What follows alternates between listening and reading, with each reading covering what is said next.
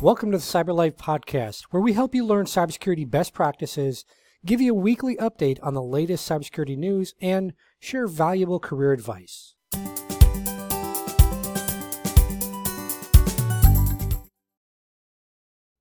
Hey everyone, in today's episode I have a good friend of mine, Chip Harris. Chip is a senior level pen tester right now, or quote unquote ethical hacker. He's got over 20 years experience in the cybersecurity world across a number of different areas. He's done a lot of work for government agencies, so a lot of classified work. He's authored textbooks that are used by university programs. He's written content for the University of Arizona's cybersecurity master's degree program. And like I said, he's got decades of experience primarily in the critical infrastructure space. So if you think about oil and gas or water plants, power grids, et cetera, Chip's involved in all that stuff for many governments around the world, not just the U.S. And you can find Chip as a guest on many podcasts, as well as a guest over on the Cyber Life television show episodes over on YouTube. So if you're watching this or listening to this episode over on YouTube, just do a quick search for Chip and you'll see the TV show episodes that I'm talking about. And if you're not, then just go over and search my name, Ken Underhill, on YouTube, and you'll find the channel, and then you'll be able to find Chip's television show appearance from there. So you will notice that we are using a fake image for Chip. Again, that's because he does a lot of classified work and we can't put his actual photo out there, but I have seen him, his real face, and I can tell you that if you just picture like a Calvin Klein model or Abercrombie and Fitch model or some other type of male model, that's exactly what Chip looks like. So without further ado, let's dive right in with Chip. And today we're going to be talking about critical infrastructure, kind of breaking down what that actually is and some of the things that organizations can do, as well as for those that are maybe looking at this as a career path. Chip's going to share some advice on that. So again, let's dive right in and learn from Chip. All right. Well, thanks again for joining us, Chip. You're world famous by now. So we're going to talk today about critical. At least in my mind, I am. Yeah. Well, and that's all that matters, right? What we consider about ourselves in our own mind. So today we're going to talk about critical infrastructure, all things kind of around that, without giving away anything classified, or at least we hope we won't. We'll see what happens if I get some people with suits knocking on my door. I know we went a little too far, but for those that don't know, Chip, like what is critical infrastructure and why? And I think when you answer like what is it, you're kind of allude to the next part of the question, which is why is it a prime target for cyber attacks? Yes. Okay. So in the IT world, you have information technology. Information technology being your servers, your laptop, your work desktop, your remote connections, stuff like that. Stuff that like the cloud services. That is, stuff that you're using on a computer. That is IT stuff. Your server, your data centers, SQL databases, so forth. Then you have on the other side, there's a line, and then there's operational technology. Operational technology stands for OT, or in the OT world, as we call it, is where you have lighting, plumbing, water, building automation systems, your telephones, your lighting in your phones, as well as, anything that deals with your power connections, for those things. Like I tell people, if you go outside and you look at your meter that's on your house, normally it's a digital meter. Well, that digital meter connects, to a light pole. That light pole then runs back to a colo that runs to a step down that runs to a power plant, So that is what operational technology is. As I termed it, years ago, it's the world underneath the world that you don't see. You don't really think about, oh, I flip on a switch. Well, where did that come from? Or I turn on the water or the tap and, there's water that starts coming out. People don't really sometimes think about all the process and the processes that's involved in that of operational technology of where it comes from. Are you able to give some examples of, and it doesn't have to be necessarily recent, but just cyber attacks that, whether it's U.S. or externally around the world, but just kind of attacks that people might have seen like in the news, like they can kind of have that aha moment, like, oh, okay, that's critical infrastructure. Well, yes, absolutely. Operational technology is just susceptible to malware, ransomware attacks, and very specialized attacks, because the attacks that happen on them happen on SCADA-based systems, or PLCs, paralogic controllers, and or programmable logic controllers.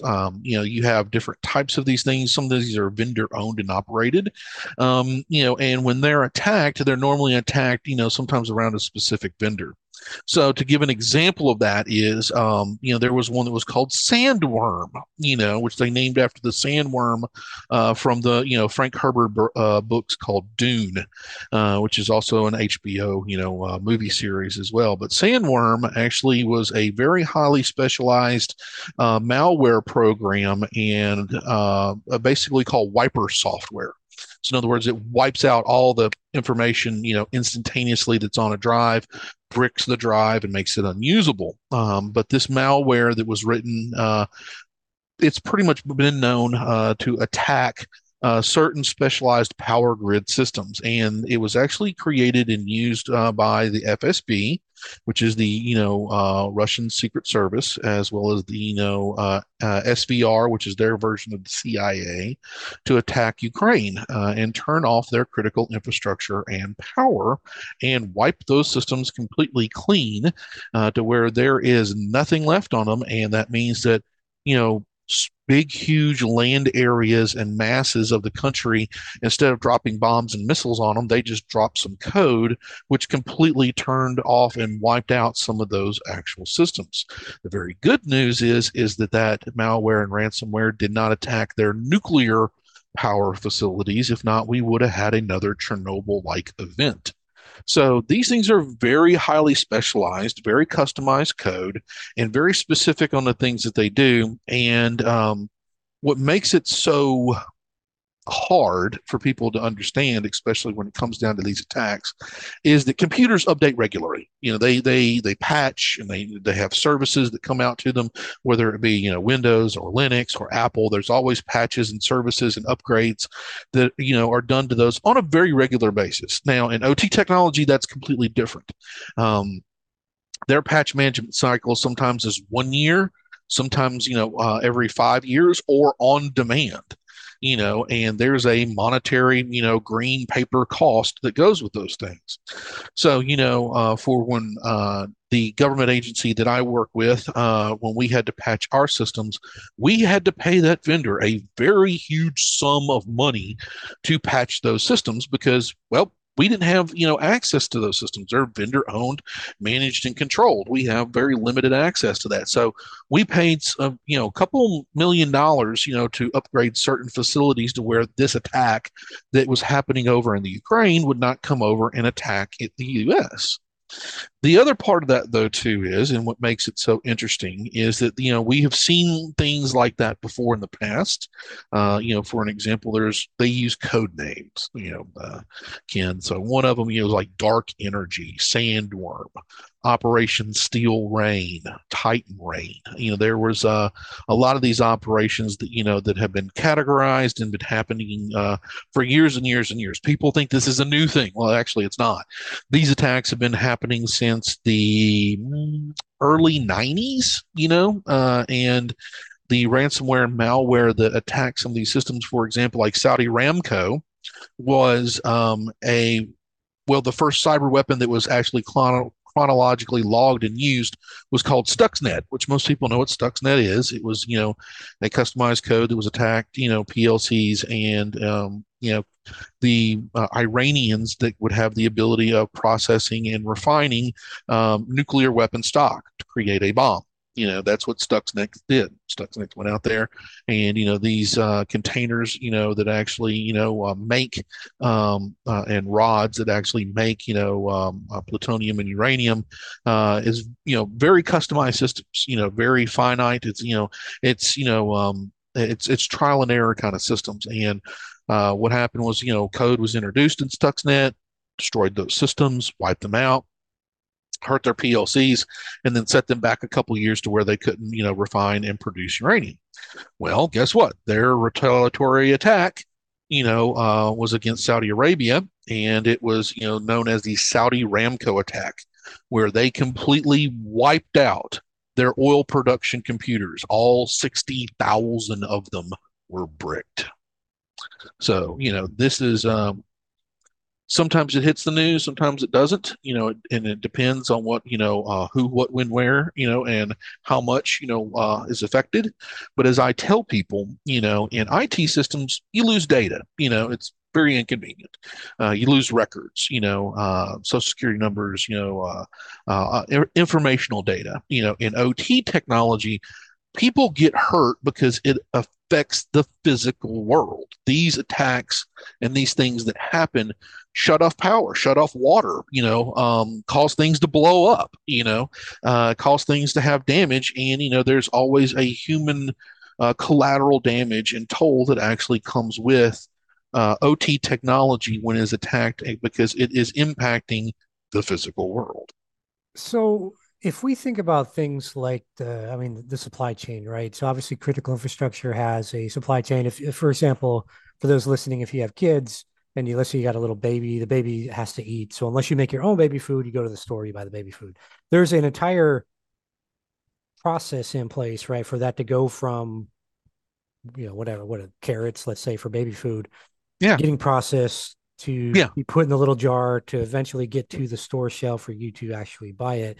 So when we think about kind of that entire chain there, maybe just as a general example, like how can an organization try to mitigate the risk in their supply chain? Well, that is first off, a very good question. Thank you for asking that. And when we do have our supply chain is very fragile, very, very fragile. And very good example is the baby food that you're talking about, as well as meat, poultry. A lot of these things, are dependent on international commerce, in other words, coming in from a port or port of call, then getting, into a warehouse and being distributed either by rail, by train, or by truck. And then, being able to be received at a receiving area like a receiving dock, and then being able to put on the shelves.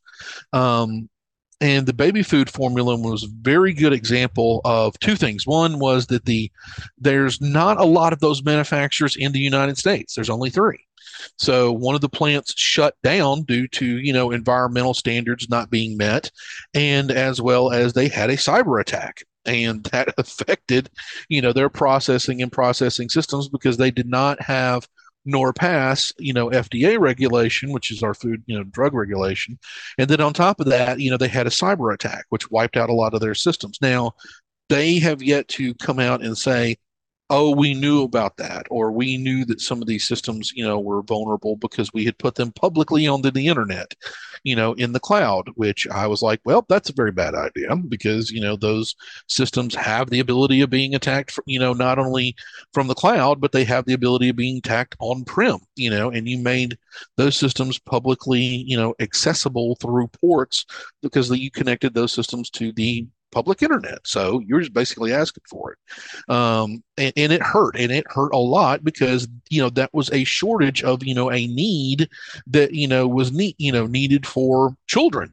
So that really affects kids, and that also affects, our poultry, our dairy, and the supply chain is very OT, dependent, very OT dependent, because if you don't have communication between stuff that's actually being happening in the transportation industry that it correlates with supply and demand, which that's how commerce works, and then the supply and demand and taking that and putting that into a cycle of from port to shelf, as I tell people. In other words, it comes in from a port down to the transportation system, down to the management systems that control those, down to the OT systems that help bottle can and help the distribution of those, down to how they get onto a truck and then is sent to your local supermarket that's then put on the shelves after they break down that stuff from a pallet.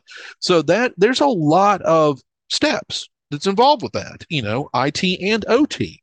And if those things break, well, guess what? There's a downtime and it causes a domino effect of those things to fall down.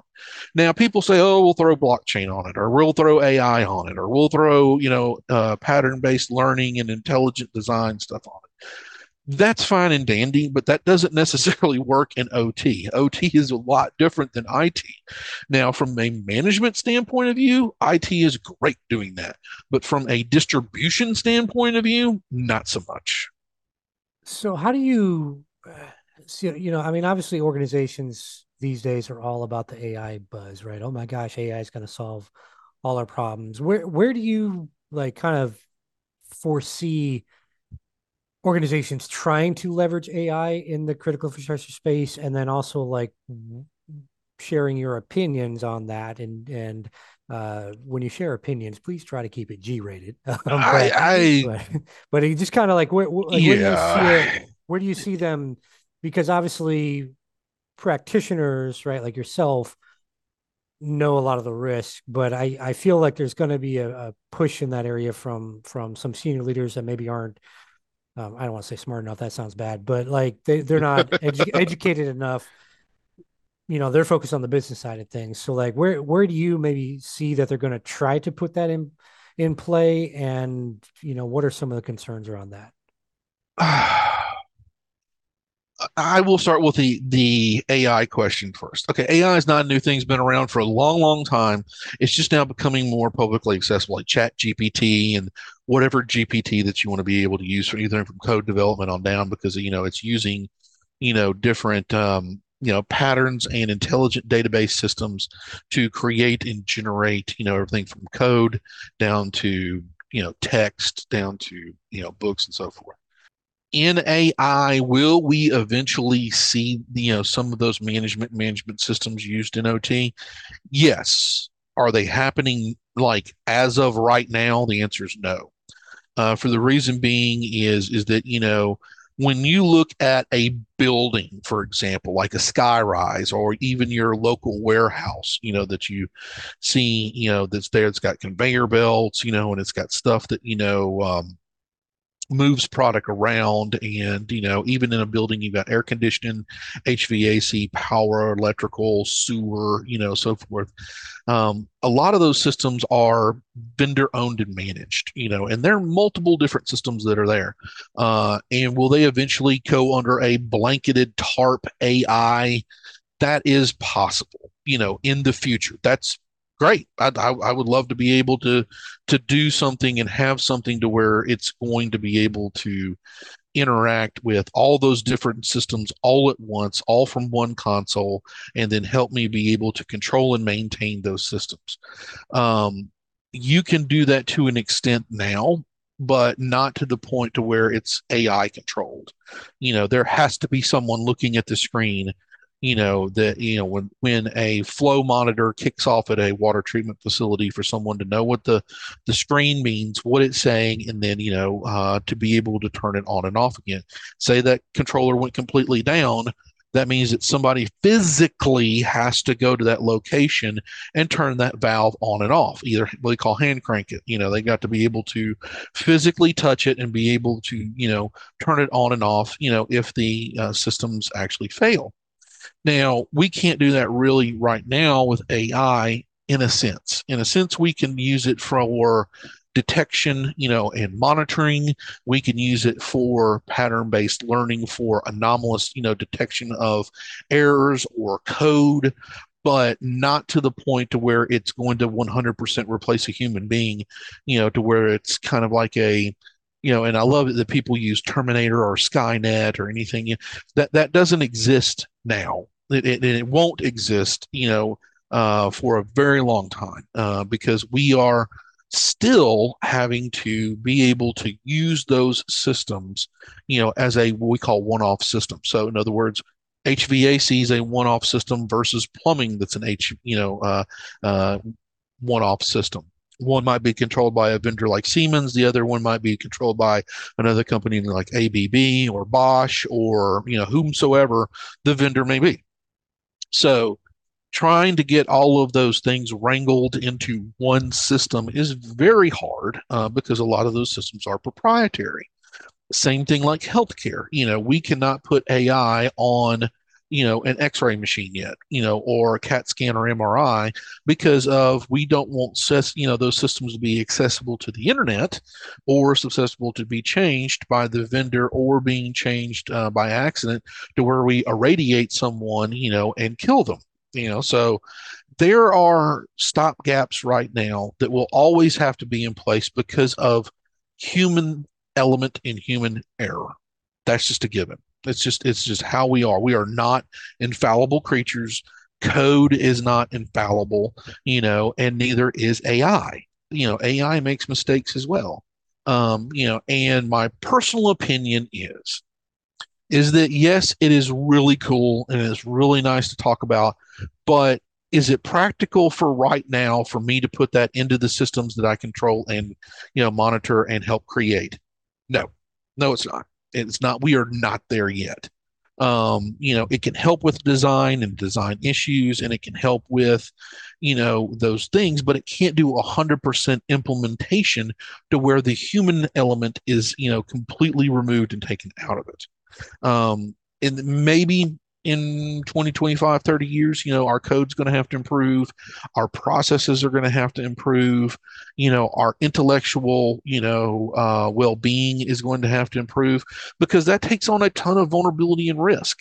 If I just give it over to the computer system and I take myself out of it to where I can't control those things, and a malicious actor gets in and, reprograms that code and says, okay, I'm going to make the temperature instead of 80 degrees, come out of all the water heaters in a city. I'm going to raise it up to 100 because they're digitally monitoring and creating and changing those settings, or I'm going to cause irregular pressure, in a valve that could cause, a steam vent to blow, or a water, pipe to explode due to the pneumatics of pressure change, and that could blow up out of the city street, or it could blow out of the wall, in a building and cause, flooding damage, or there's a lot of things that from a risk and vulnerability and management standpoint that we don't, not yet, want to be able to address when it comes down to AI. And that's industry wide, whether it be in IT and OT. But in the OT side, it's really nice to talk about, not practical yet. Will we eventually get there? In time, yes. But there's companies that are, trying to make these things happen, to where they can take all of that, and then be able to decipher it and put it into one management system. But, we have to make that decision. Is that going to be the best thing for us to where we remove ourselves out of that and leave it up to the computers to run all of these systems by themselves? And us have limited, access, terminals or emulate those systems for change and change management and vulnerability. We leave that up to the computer to do. So, fascinating, field, to be in right now, especially in OT. And OT, we need as many people, as we can, that can get into learning about, these systems and so forth. It pays very well, and I've talked to a lot of students, a lot of people in the industry. Is like, IT has thousands of people that want to do this stuff, that want to do everything from SOC analyst down to bench tech, down to CISO, to a virtual CSIO, to, firewall.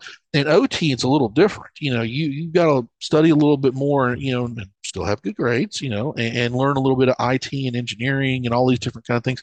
And it pays more than IT, because, where there's thousands of people that want to do this stuff in IT, there's only hundreds of people that can do this in OT. And the vendors will train you. There's apprenticeship programs and journeyman programs, that are out there, that you can do, and they'll pay for your college, and they'll pay for your training.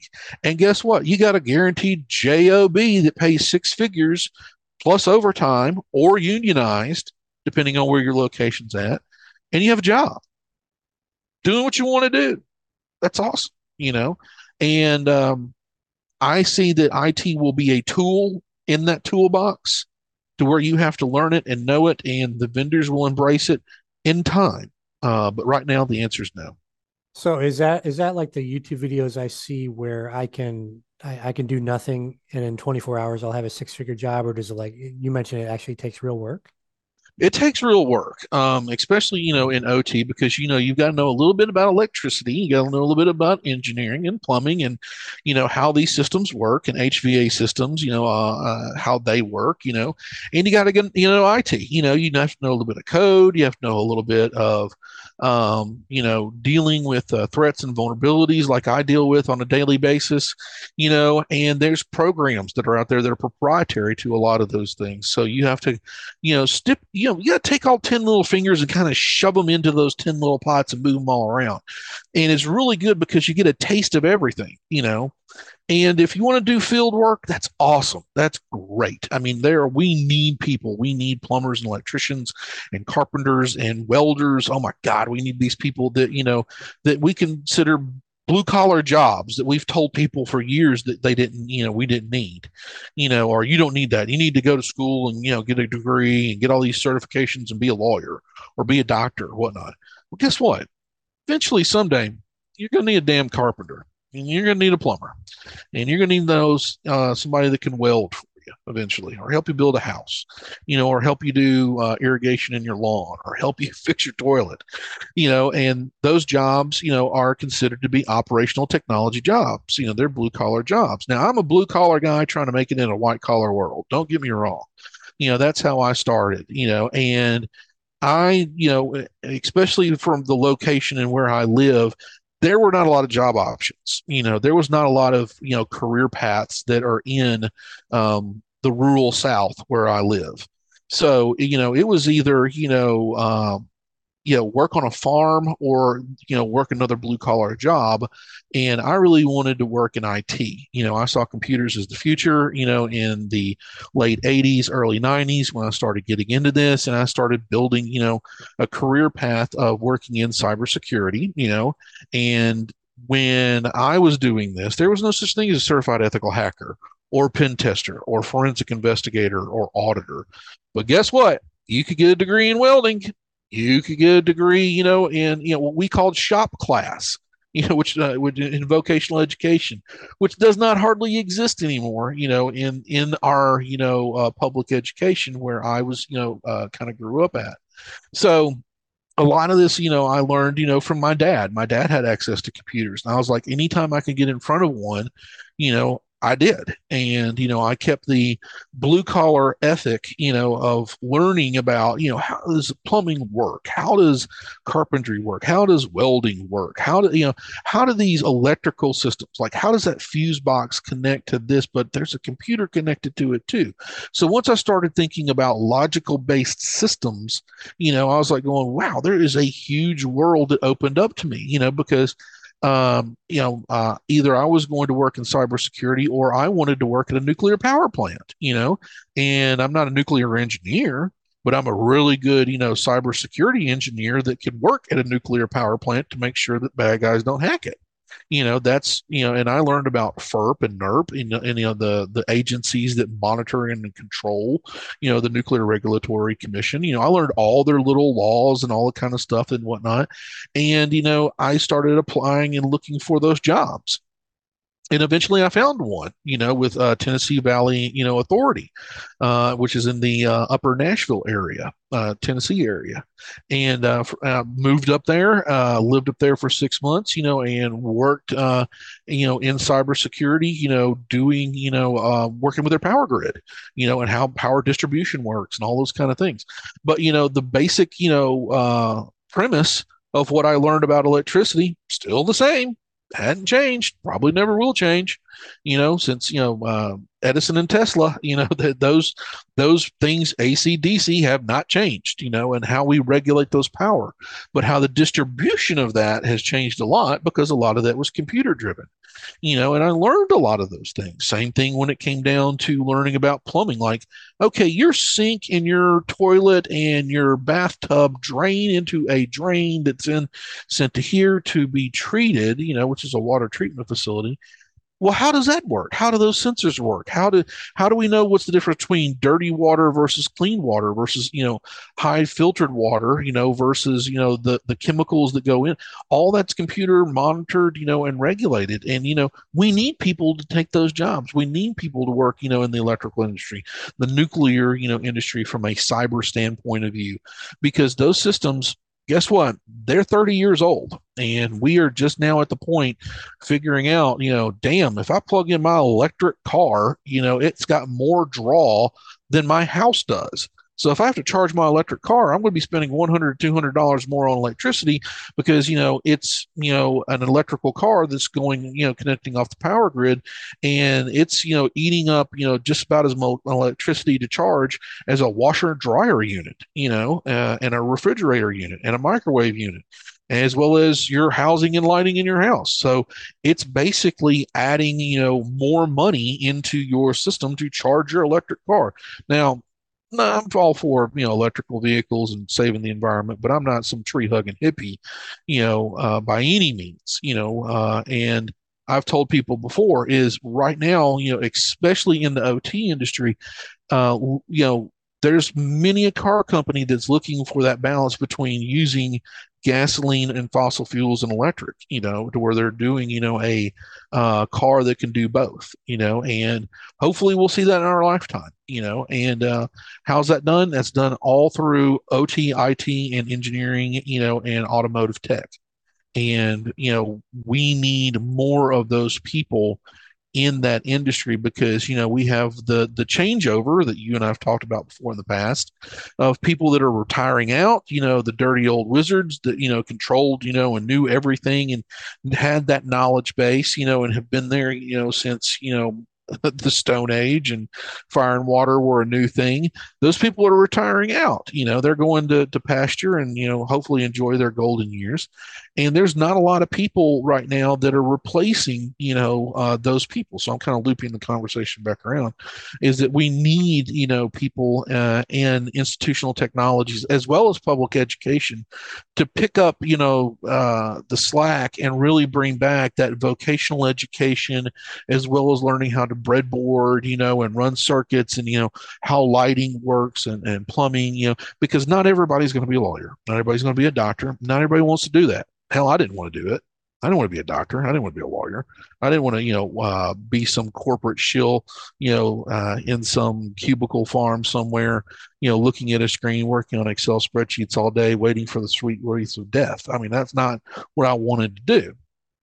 I wanted, to be able to work in IT and OT technology and work in cybersecurity and work in field operations, and do all kinds of stuff. So, and I really wanted specifically to aim my career towards government service, because government controls all of it. I mean, it's all government as well as state regulated. So, and they need as much help as they possibly could. So that's kind of where I've aimed my career for the past almost 10 years. So, Chip, any final thoughts or advice, either for organizations out there or the career seekers out there? Sure. For the businesses and the industries, treat IT just like you do OT. Now it's federally regulated that you must not have commingled systems, which that means you cannot have your IT and OT touching each other. From a networking and physical standpoint of view, they have to be treated the same as a IT audit as well as an OT audit. As well as you have an IT system, you have an OT system. And they have to be treated with the same amount of paranoia and cybersecurity and regulation as any other, especially in the medical industry, especially in the government and private sector, because those things right now are the ones that are being attacked the most. Especially, we have an election coming up, so we are gearing up for outside, undue influence from other state nations to be attacking us, not only from an IT perspective, but from an OT perspective. We also see that from domestic terrorism, which is very high on the list right now. domestically, people, using we call low kinetic attacks. In other words, taking either vehicles or weapons and attacking a power plant or, an electrical distribution plant and causing it, water to go out and facilities to go out to affect, 60, 180,000, 200,000 people. As well as the national power grid. The national power grids, is all interconnected, between each individual states. So if you're driving down the highway, you see those high power lines, that are out there in the field that go for miles and miles and miles. That's your national power grid. That's your systems that connect, one state to the next, and those are under attack. So you have to treat the same amount of paranoia and security and craziness that comes with IT.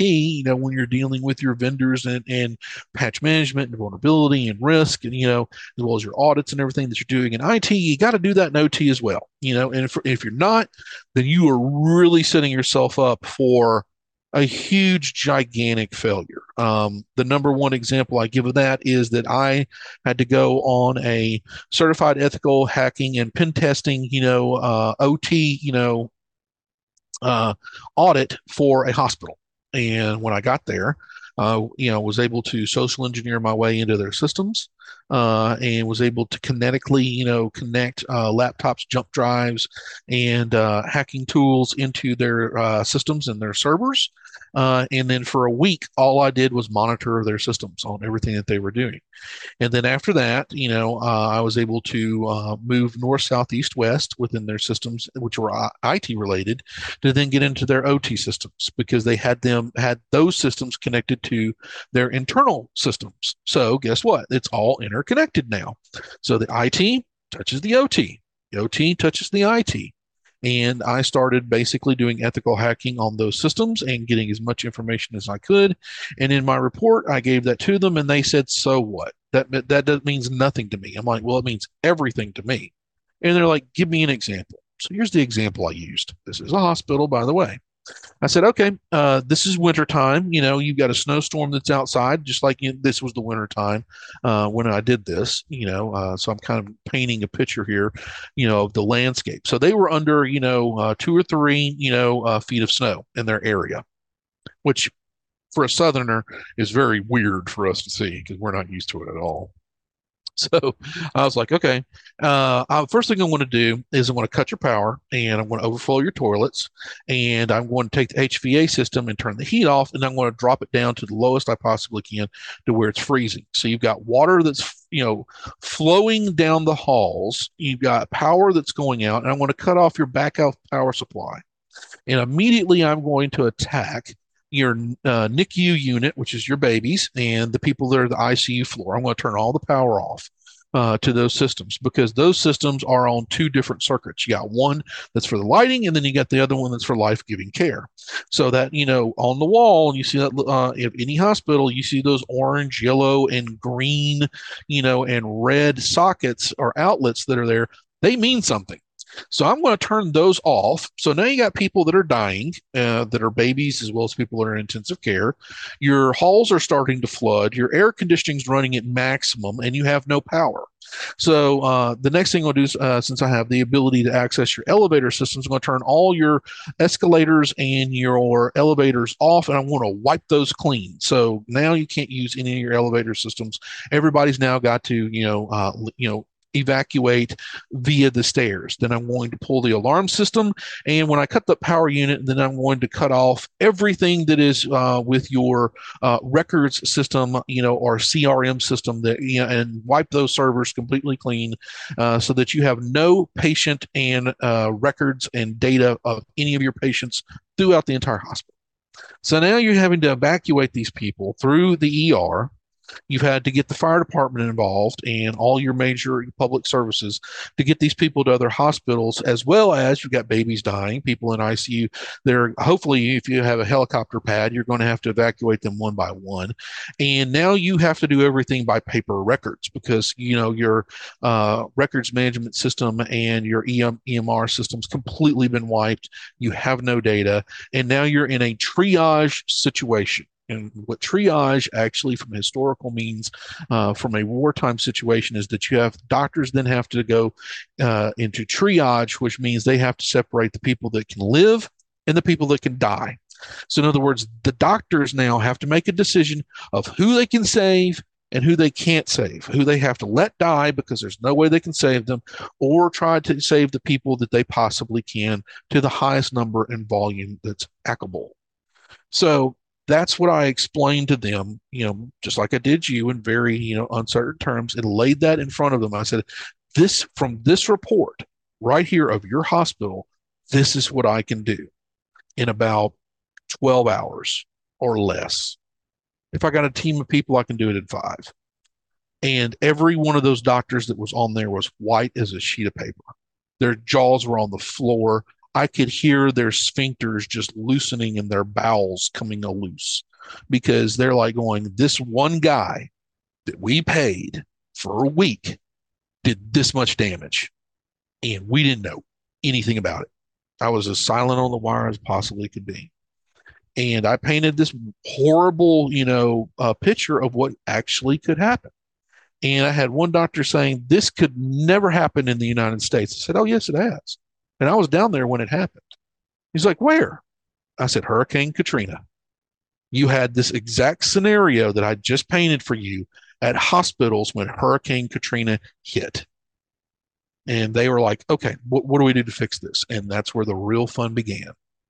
So I think everyone listening is scared to death now. So thanks, Chip. Oh, well, that's but, part of my job. But that's but you brought up a good point, and I know we're wrapping up here, but the one of the key points here is that you actually let them know like exactly how it could occur, because I think a lot of people, just in general, the general public globally, they just can't fathom.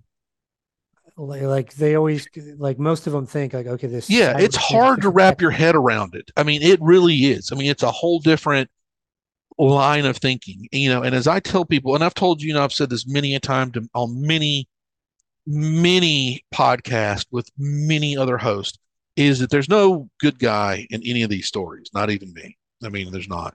I mean, I get paid to be a professional bad guy and think of the most horrible things that I could do with the vulnerabilities and threats that I find. And it is very hard for the normal person in their day to wrap their head around that. Okay. And that's why this field needs people like you to help educate people on exactly what it is that people like myself can do. And then the people that want to get into this, what they're signing up for. Okay. Because you have to use abstract forward thinking. In other words, you got to think way outside of the box. Most people are thinking in a Polaroid picture. You have to paint a panoramic view. Okay. Like I just explained. So you have to kind of set this, the standards, the mode, the attacks, the environment of the attacks, what can and can't be done, and then the vulnerabilities, the risk, and the management that goes with those systems. Normal Joe Schmo people don't have a clue that this is even possible or it's even going on. So, it is a very, interesting thing, and it's a very scary thing to bring people the awareness of what it is that can be done in OT.